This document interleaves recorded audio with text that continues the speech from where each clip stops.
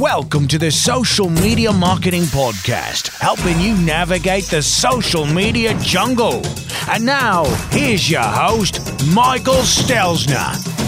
Hello. Thank you so much for joining me for the Social Media Marketing Podcast, brought to you by socialmediaexaminer.com. I'm your host, Michael Stelzner, and this is the podcast for marketers and business owners who want to know what works with social media. Today's show is sponsored by Social Media Marketing World 2017, our mega conference coming in about a month. Yep, it's coming. Are you coming? I am super excited about today's show. I'm going to be joined by Amy Schmittauer, and we're going to explore video blogging, how it can help your business, and what you need to know to get started. By the way, you need to reach me? Email me, podcast@socialmediaexaminer.com. Let's transition over to this week's brand new discovery. Helping you stay alive in the social jungle, here's this week's survival tip. This week, I'm joined by Eric Fisher with a brand new discovery. What'd you find, Eric? I found a really cool app that lets you consume text content in audio form on the go. It's called Narrow. How do you spell that? Narro. It's almost like narrow without the W on the end of it. Yeah, it is kind of like that. And so the cool thing about this is, I tried this out. I've been trying this out for a couple weeks now. And what it does is you can use a bookmarklet or a browser extension or their iOS and Android apps to throw text articles into your queue. You select either a standard automated, it's not robotic, but it's text to speech. So, and it reads it and it converts it into an MP3 file. And so it kind of turns it into your own personalized podcast feed. How does it sound? It sounds pretty stinking cool. Like, I've got mine set on a kind of British voice that sounds just like this, and he reads my articles to me as this. I've gone ahead to their website. I'm going to hit the play button. Let's see what happens. Once upon a time there was Alice, an avid reader. Every day, she found many lovely pieces of writing online. Across the internet, she found stories and advice and instruction of all types. Huh. That's not that bad. And you can change voices, huh? Yeah, and you can even change the speed up a little bit too. So there's a number of male and female voices, and you can alter like the default speeds. You could speed it up. So once in a while, it sounds slightly robotic or off the way they read it, but if you speed it up just slightly, it sounds more natural. So. Interesting. So how do you get the text into this thing?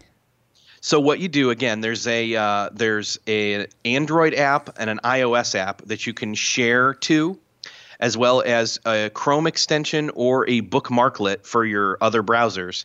And then say you're on a site like ours and you really you don't have time to read today's article, you would either click the Chrome extension or, click the bookmarklet, and it would scan that article's text, convert it into an audio file, put it into your personal feed, and then if you subscribe to that feed, I do mine in one of our other previous discovery apps, Overcast for the iPhone, and it just shows up there within a few minutes or so. Wow. Very cool. So talk to us about where we find it, what its pricing model is, and so on and so forth. All right. So where you can find it is narro.co. That's NARRO.co. And it is free, and so are the apps. Huh. Wow, that's really cool. So for those of you that want to read but don't have time to read, this sounds like a great way to get some sort of an article into an audio form and consume it at your leisure when you're in the shower, when you're on the road, when you're walking the dog. And sounds like an awesome service. Thank you so much for finding that and bringing it to us, Eric. You're welcome. Are you thinking about Social Media Marketing World 2017 coming up March 22nd, 23rd, and 24th? If you are, grab your ticket because it's coming. But if you want to go and you just know you can't afford to hop on an airplane, can't afford to stay in a hotel, there's an option. And it's called the virtual ticket. With the virtual ticket, you get access to almost 140 of all the training sessions, keynotes, workshops, panels, everything that we produce at Social Media Examiner for a fraction of what it costs to attend in the flesh. I think you should check it out. Thousands of people are checking it out. As a matter of fact, well over 1,000 have already purchased the virtual ticket. You can check it out by doing these 3 steps. First, visit socialmediaworld17.com. And when you go there, you'll see a little sidebar that says virtual ticket. Secondly, study the agenda. Ask yourself whether or not this content is something that will help your business, and realize you're going to have over a year to consume that content. Last thing is to make the decision, make the purchase, and decide to invest in a virtual ticket or a physical ticket. Simply visit socialmediaworld17.com. Well, let's now transition over to this week's interview with Amy Schmittauer. Helping you simplify your social safari, here's this week's expert guide. This week, I'm super excited to be joined by Amy Schmittauer. If you don't know who Amy is, she's an online video expert.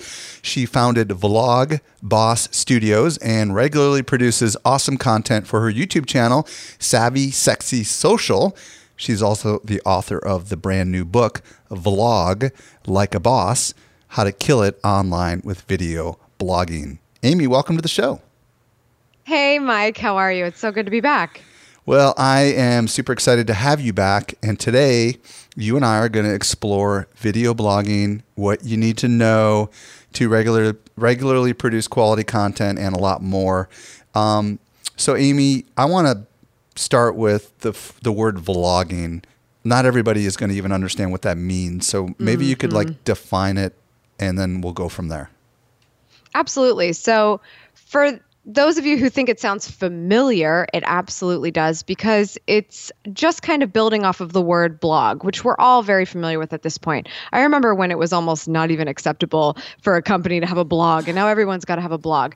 But as we know, most of us, the blog is simply a sort of from the origin of what a weblog is, essentially just chronological, updated content on a website. And so a vlog is simply a video form of that. So a vlog can be anything that you might do in a blog post, but simply in video form. That's how I define it. There's a lot of different things you can do. It could be a tutorial. It could be sharing a story from your life. It could be a lot of different things, but it's just simply called a vlog. And, some people call it video blog, right? Which is just those two things squished together. Now, if you think about what a blog is, it's consistently producing content. So I would imagine there also with a vlog, there has to be some normal frequency. Is that correct, in order for it to be a vlog? Yeah, I mean, in theory, that would be best. I think if you post just one vlog here and there, you probably won't gain as much traction. Just like with anything else, there needs to definitely be some visibility and therefore consistency in it. And most vlogs that tend to do well are ones that at least have a regular schedule. No matter what that is, yes, consistency is definitely a part of the equation here. So presumably we're talking about YouTube here. And I guess the real question is, what differentiates a vlog from the way everybody else kind of uses YouTube? Maybe you could talk about, here's the way many marketers and business owners use YouTube, and maybe there's a better way to use it. Sure. Well, like I said, with a vlog being just like a blog, but in video form, whatever you would share in a blog is essentially value that you're creating in order for yourself to get a little bit of attention, right? And we have this amazing luxury of YouTube being search and social and content all in the same place, which is so exciting. But a vlog can literally be anything that's meant for you to be discovered. And the whole point of you being discovered is that you may or may not be known yet. So you're not going to post a video and call it a vlog if it's, say, a commercial for your product, or if it's an introduction to your company, because it wouldn't necessarily be something that people are searching for, because maybe they don't know the name of your company. They might be searching for your type of organization, but they're more likely searching for a concern that they have or something that you specialize in, the answer to a question. So as you're thinking about what your potential customer or audience member might be thinking about, that's the type of content that you would put in a vlog. And that's what you could post on YouTube. YouTube isn't the only place for vlogging. As a matter of fact, I actually think some of the apps on our phone that are video and social, like Snapchat and Instagram, are really great places to start a vlog. But it's just like micro content, something that you could post on a blog. If you can do it even more seamlessly and more quickly and shorter in an app, that could be a vlog as well. But the point is that you're sharing content that people would want to know about, whether or not they know who you are. That's the key thing. The shareability there is it's something somebody would want, whether you made it or not. I think it'd be wise at this point for you to just tell people a little bit about how you do your vlog, just so they can draw a mental picture in their brain. Because I know you have, a schedule and all that kind of stuff, just so people can understand like how they might do something like this. Sure. So when I started Savvy Sexy Social, it was when I was just getting started as a social media marketer, and I wanted to attract an audience who needed help in this area. And I thought the best way that I can get attention on my company for people to potentially want to hire me is to teach them how to do this stuff on social media, but have fun while we're at it. So my vlog essentially had to be informative, but I wanted people to not feel like it was so much of a chore. And that was sort of the promise that I made with my vlog. And I set a schedule of 3 days a week. And in order for me to sustain the business by me doing my own content marketing, as well as helping my clients, I would schedule 1 day a week and film 3 videos. And those would get edited and scheduled to go out the rest of the week. And I would sit in front of a bookshelf and I would basically pick 3 different topics to discuss for the week, whether it was an app that I liked for scheduling, or, a product that was great, or just a general social media tip. I would deliver each of those in 3 different videos. And then I would get that content ready to be delivered.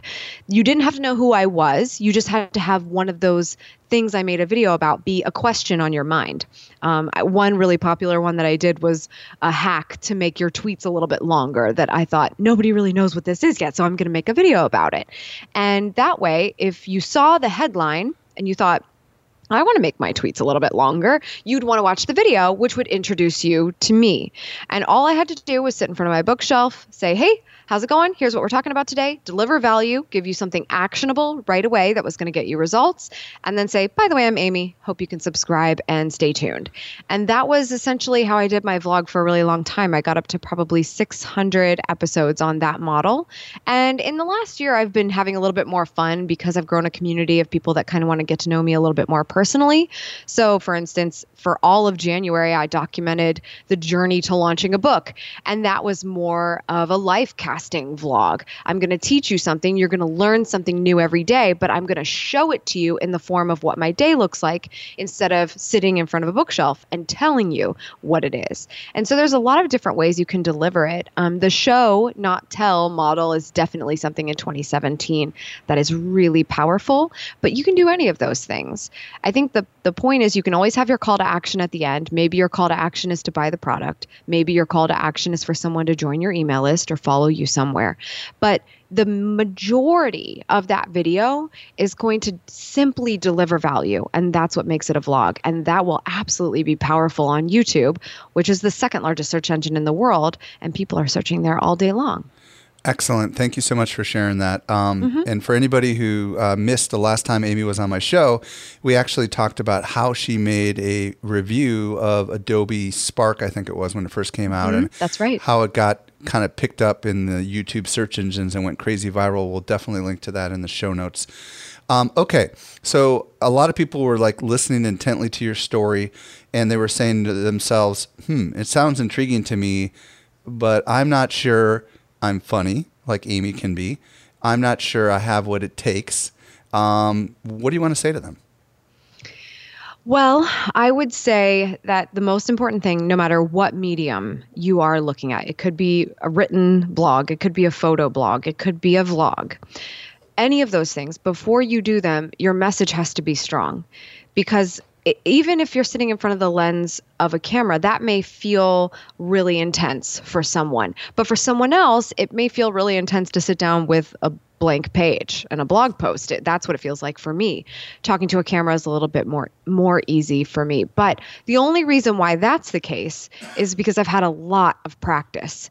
And so I would genuinely say before you get started, know what your message is and know what it is that you need to deliver so that you can go into your content creation feeling really strong on that subject matter. But if you're going to have what it takes, quote unquote, for video, that's simply going to take practice and focus. And when I say focus, I mean thinking about the camera like it's a person, not like it's a camera, because it simply is a vehicle delivering the message to a person. So when you look at a camera like it's a person, you're much better on camera immediately. Most people are not doing that. They're thinking one of two things. One, they're sitting in a room alone talking to a camera, which most of us would chalk up to being a little weird and you would feel silly. Or two, you're talking to thousands or millions of people, which is also highly unnatural and might get in your head a little bit, and then you're not going to be good on camera then either. But if you were simply looking at a camera like it's Mike, and Mike needed this message, and you just say, hey, by the way, and then tell him, and then say, make sure you subscribe. Be yourself is what I hear you saying, right? Sit down for coffee with your audience member. Just use the camera as the table you're sitting at. It's almost like those TV shows where these reality shows where they give someone a little camera and then at night they're like giving their own little diary. You know what I mean? They're talking to themselves. And let me ask you this. Do you have to be an extrovert? Because a lot of people feel like if I'm going to get on camera, I got to be an extrovert and I'm an introvert. Does this make sense? What's your thoughts? I actually think it's easier for an introvert to be good on camera. I say that because I'm an introvert. You absolutely don't have to be. I had no idea, seriously. Absolutely. But here's the thing. I've always been introverted. I've never been a ham. My mom can't find any pictures of me as a child because I throw them all away.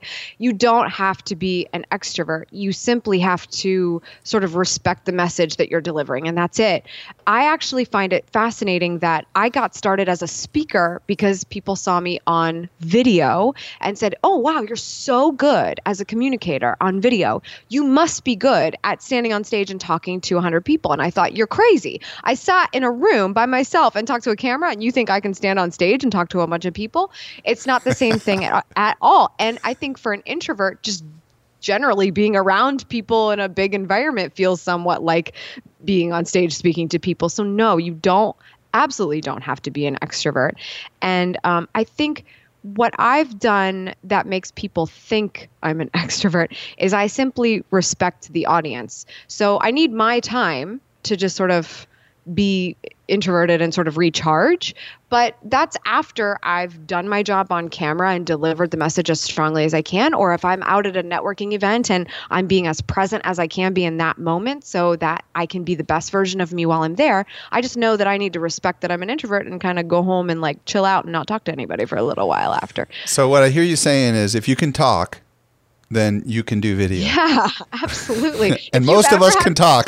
A conversation with somebody about what you do and how you can help them, you can absolutely make video. All right. So we know that anyone can do this, and we know what vlogging is. So the natural next question is, which I'm sure a lot of people are thinking about right now, is, well, what's the return on it? Like, how could it help my business? How could it help my personal brand? How could it help, what can I expect? And I know that you could respond and say, well, it's highly variable, but any kind of context for people that want to know what they could expect based on your experience, talk to us. So this is a really good question because I prefer this question over what do you do when you're really struggling to grow at the beginning? The problem I have with that question is that they're not thinking about ROI. They're not thinking about the goals that they're setting in order to do this marketing medium, in order to go after this, in order to get some sort of client return or customer return. You have to set those goals. And a lot of people keep their eyes on sort of these vanity metrics such as followers, likes, subscribers, and things like that. If that's not going to move the needle for you, then why measure it? But what you do need to do is measure what actually matters. And if what matters is clients, then how many clients do you need in order for this to be worth it? How many hours is it taking you?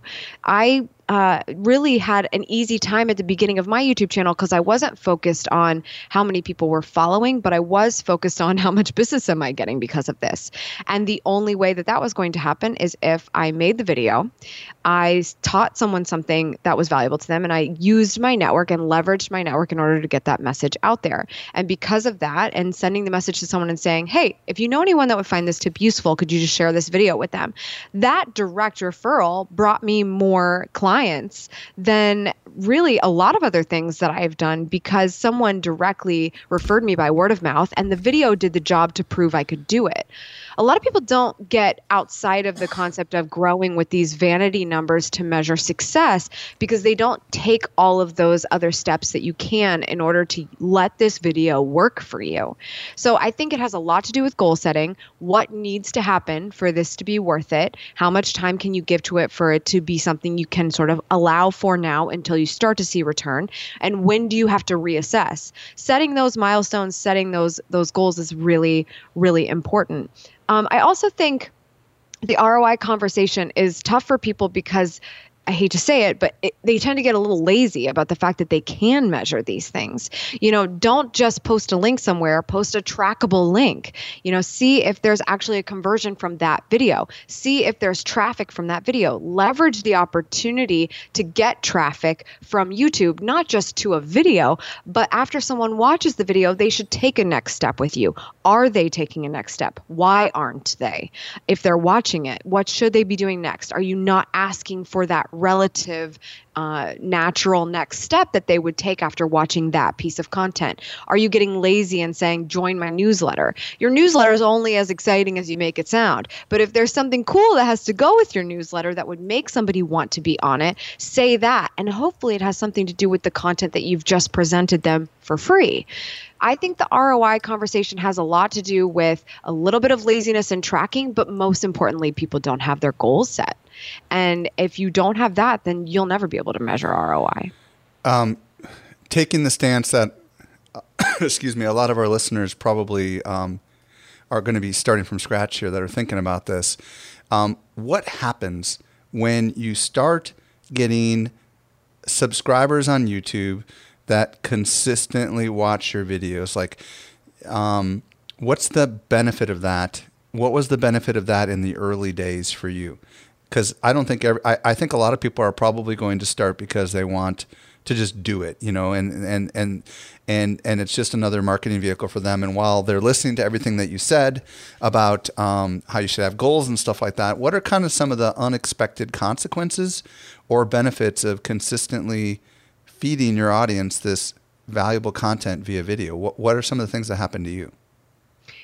Well, what's interesting is that as you grow, YouTube wants to set you up for success. So the reason why having subscribers is important isn't just for the metric, it's because of the momentum. So once I post a video, because I have a certain number of people that have notifications or have me in their subscription feed, they're going to watch that video. And that beginning momentum of a video is really, really important for it to be successful for your channel and for search on YouTube. So that's really important. A lot of people don't think about that going into getting started, because if you don't have subscribers, you're pretty good at assuming what's going to happen. No one's going to watch it unless you share it in other places. But that's even more important for you to leverage those other places. So what I did notice is once you start to be consistent on YouTube and you start to prove that you can start sessions, which is really big. YouTube wants to know that you can bring people to their platform, get them to start on watching on their platform, and then they'll stay there. On average, on mobile, people are staying on YouTube for 40 minutes. So if you can start that session, you're a powerful channel to YouTube, and that makes them want to send more people to you. But if you only post a video here and there and it's a little bit inconsistent,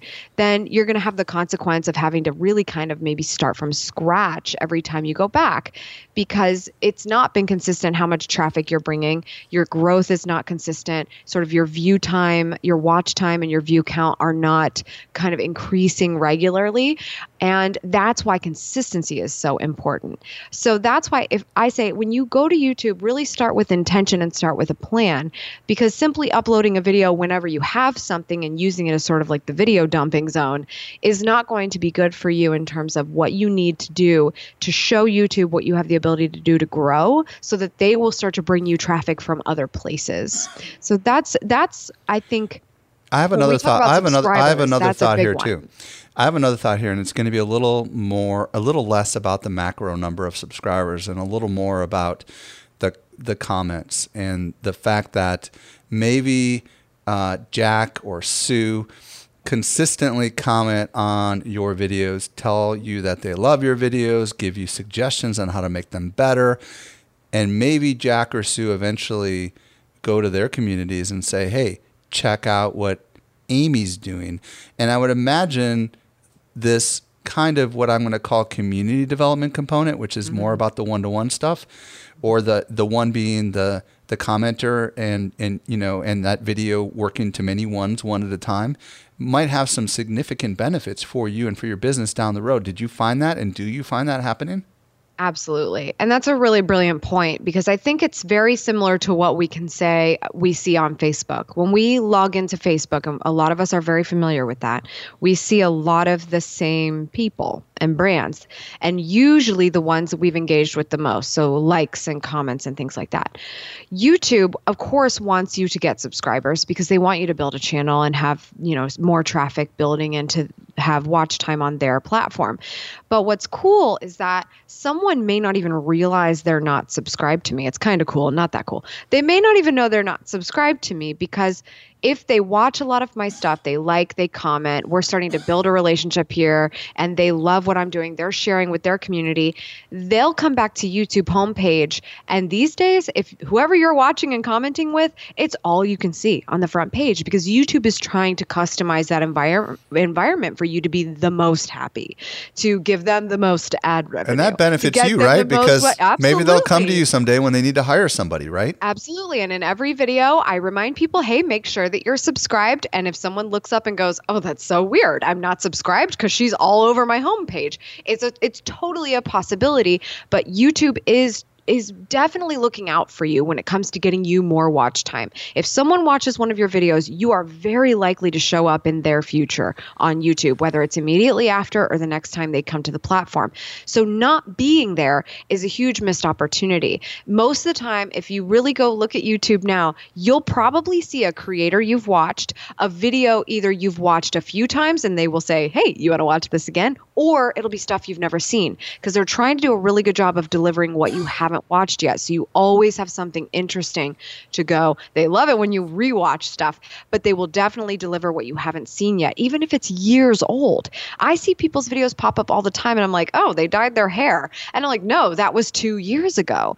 And that's a testament to the fact that you are building an archive on YouTube. How many platforms do you know right now where a video that is 2 to maybe even 5 years old could still be working for you today? A lot of this stuff is dying really quickly, and actually people are bragging about the fact that their content dies so quickly. YouTube doesn't do that. YouTube will have a video work for you for years if it performs well. One of my most popular videos is from 4 years ago, and it's still bringing in buku traffic every month.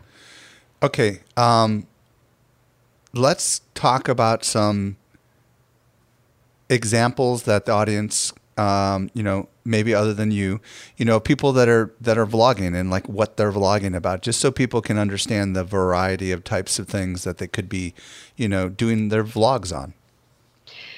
I think it goes back to sort of talking about this show and tell. You have value to deliver. You might be struggling with how exactly you're going to do that, but you can at least show the environment that's around you. And I think that's why social media has obviously taken such a huge role in marketing over the last number of years, is because we suddenly got to see what people were up to. And as a matter of fact, I think what was Twitter's original question in their tweet box? It was like, what's happening? And you were just meant to say, what you're up to. And that's the power of digital media, is just showing people something that they may not have known you were doing or known you were up to. With video, you get to do that with all the senses. So some of the most powerful video that we're seeing today is really people taking the camera with them, which is more possible than ever because anybody you can think. I mean, like I want to actually give people a chance to go and look up a couple people. So maybe there's a couple of examples that you can talk about, maybe some real people and what they're doing. Sure. So I have a few people that I think of, they're very business oriented because I watch a lot of business content. I think Gary Vaynerchuk is doing a fantastic job of this. And Mike, you know Gary really well. What he caught on to was his friend Casey Neistat, who was really just vlogging his life. That's another fine example to look at, although he's not daily vlogging anymore, just every now and again.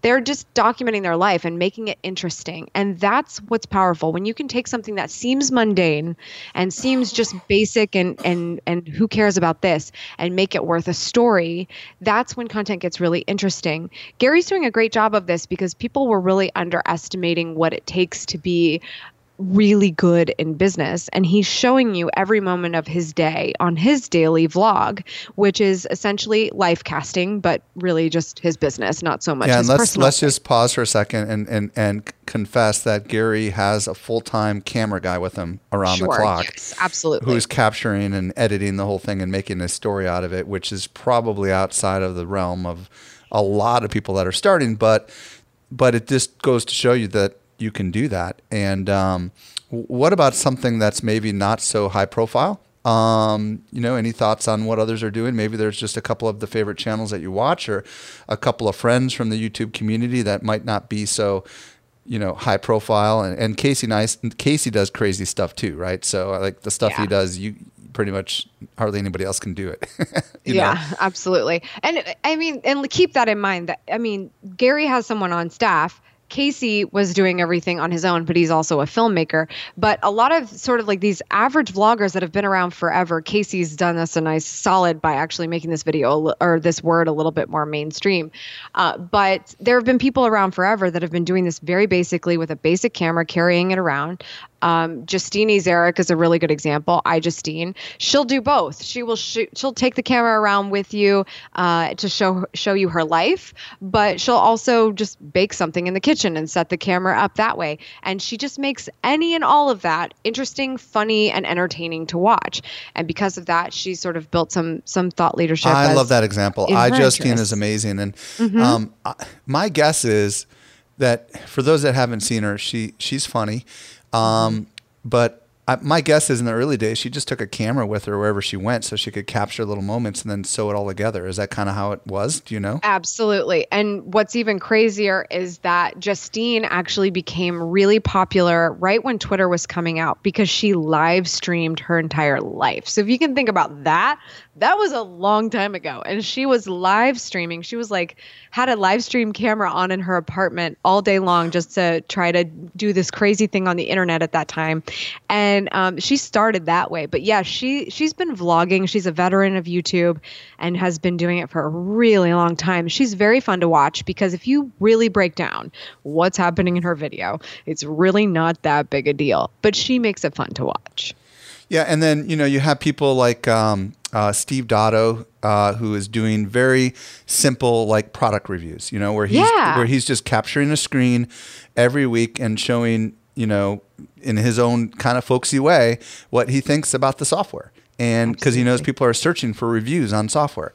So and I would imagine there's other people that are doing crazy stuff. Like I think there's a guy that used to be a bartender and he's showing people how to make mixed drinks. And I can't remember. Absolutely. And I have, I don't know who that is, but I have some friends in the tech review space that they simply, will get the latest tech and they will talk about it and they will review it. And so that's really interesting because a lot of people will go to YouTube to see a hands-on of a new phone or a new device. And so that makes for a really interesting channel as well, because then you're sort of building yourself up as a tech expert simply by holding a camera in your hand and talking about what you like and don't like about it. And if you're a video gamer, oh my gosh, right? I mean, Minecrafters and stuff, there's huge channels of people showing kids how to create Minecraft things or, Oh, yeah. cheats for video games. I mean, like, the good news is you don't have to have your face on the camera, right? I mean, you can just have your voice and you can show stuff. I think of all these unboxing videos, right? Like when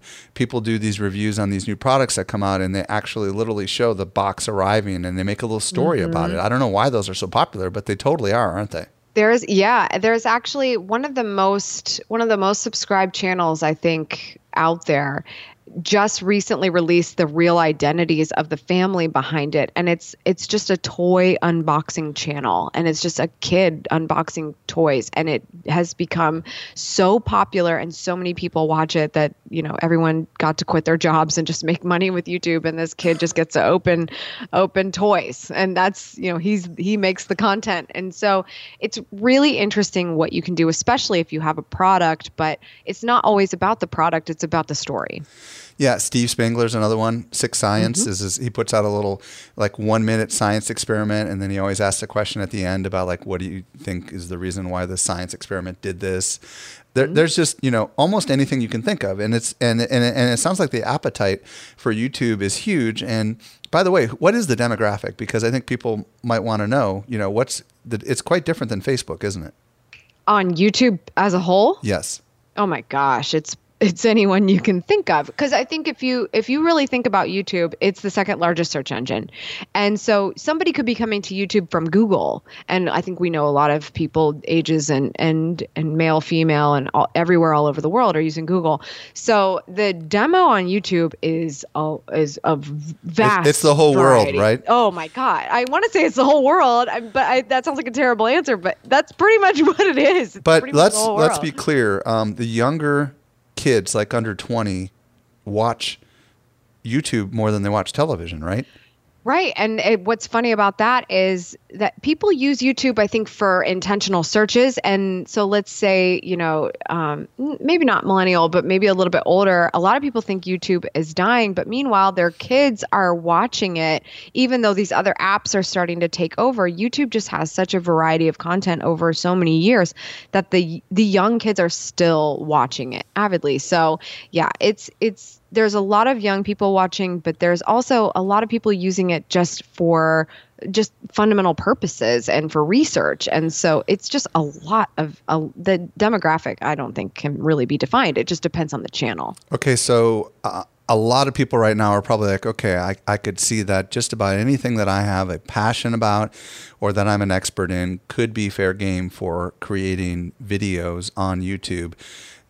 I would like to just, in the next few minutes, spatter out a couple of different types of content, because just like with blogging, you have to think about kind of categories upon which you're going to create these different kinds of content. If you could give a simple framework of, here's a couple of beginning types of things you might want. Once you picked your topic, who knows, let's say it's hot air balloons. Once you pick your topic, then how do you know what kinds of videos you should create?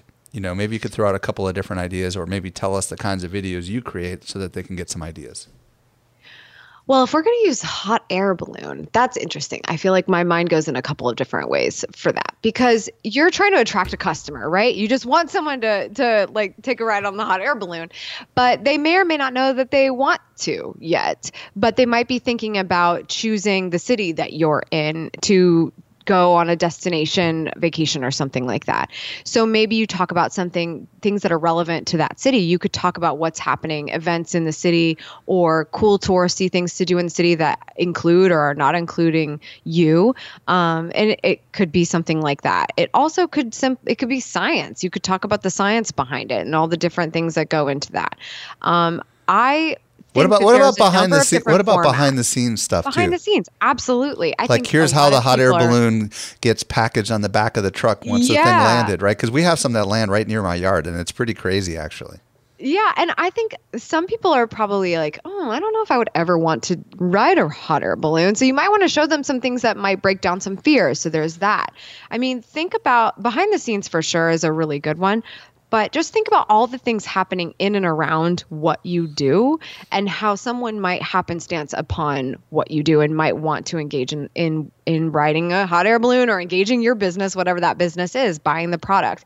How are they going to end up there? Another example that I like to give is a real estate agent. A lot of times real estate agents want to talk about their properties that they're selling, but that's simply focusing on the product. Instead, why don't you think about what's happening in the neighborhood that you specialize in, or what's happening with the school system? Or maybe you're just talking about attractions that are in the city so that you're an expert on the city as a whole, so that if someone says, oh my gosh, I just found this really cool video about this great thing to do in Seattle, and it was by this guy and he's a realtor. That's so funny because we might get relocated to Seattle, so we should call him to see if we can find a house. You have to think bigger than your product, and there's a number of different formats that you can do. I like that a lot. You still do well. Okay, when you're not doing this getting ready for the launch of your book, can you tell you produce three videos a week? Can you tell people the difference between each one of those 3 videos? Because I think people might find that instrumental.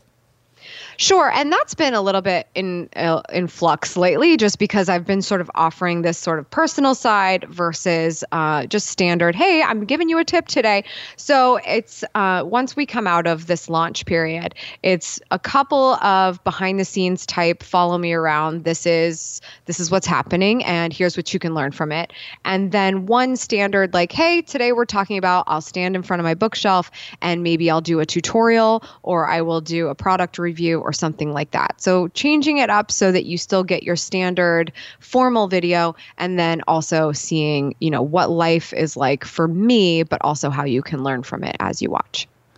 Awesome. Well, folks, there is so much more to vlogging, like deciding what kind of equipment you want to use to get started and digging in on all the things we've talked about in a lot more detail, which Amy does cover in her brand new book, Vlog Like a Boss. Amy, why don't you tell everyone where they can find the book and if they want to get in touch with you, where they can discover more about you? Absolutely. Just check out vloglikeaboss.com. And I'd love it if you'd pick up my first book, but there's some really great bonuses there that might help make you want to get it even more. So just vloglikeaboss.com. Amy Schmittauer, thank you so much for joining me on this week's episode. Thank you, Mike. Well, I hope you found a lot of value in today's interview. We take all the notes for you, so if there's anything you just didn't catch, visit socialmediaexaminer.com/238. Also, don't ever miss a future episode of this podcast. Hit that subscribe button on your podcast player. We've got an awesome lineup of shows coming. Last thing, social media marketing world. Thinking of coming? Thinking about getting a virtual ticket? Visit socialmediaworld17.com. There you will discover everything you need to know about the event. This brings us to the end of yet another episode of the Social Media Marketing Podcast. I'm your host, Michael Stelzner. I'll be back with you in the driver's seat next week. I hope you make the absolute best out of your day, and may social media continue to change your world. The Social Media Marketing Podcast is a production of Social Media Examiner.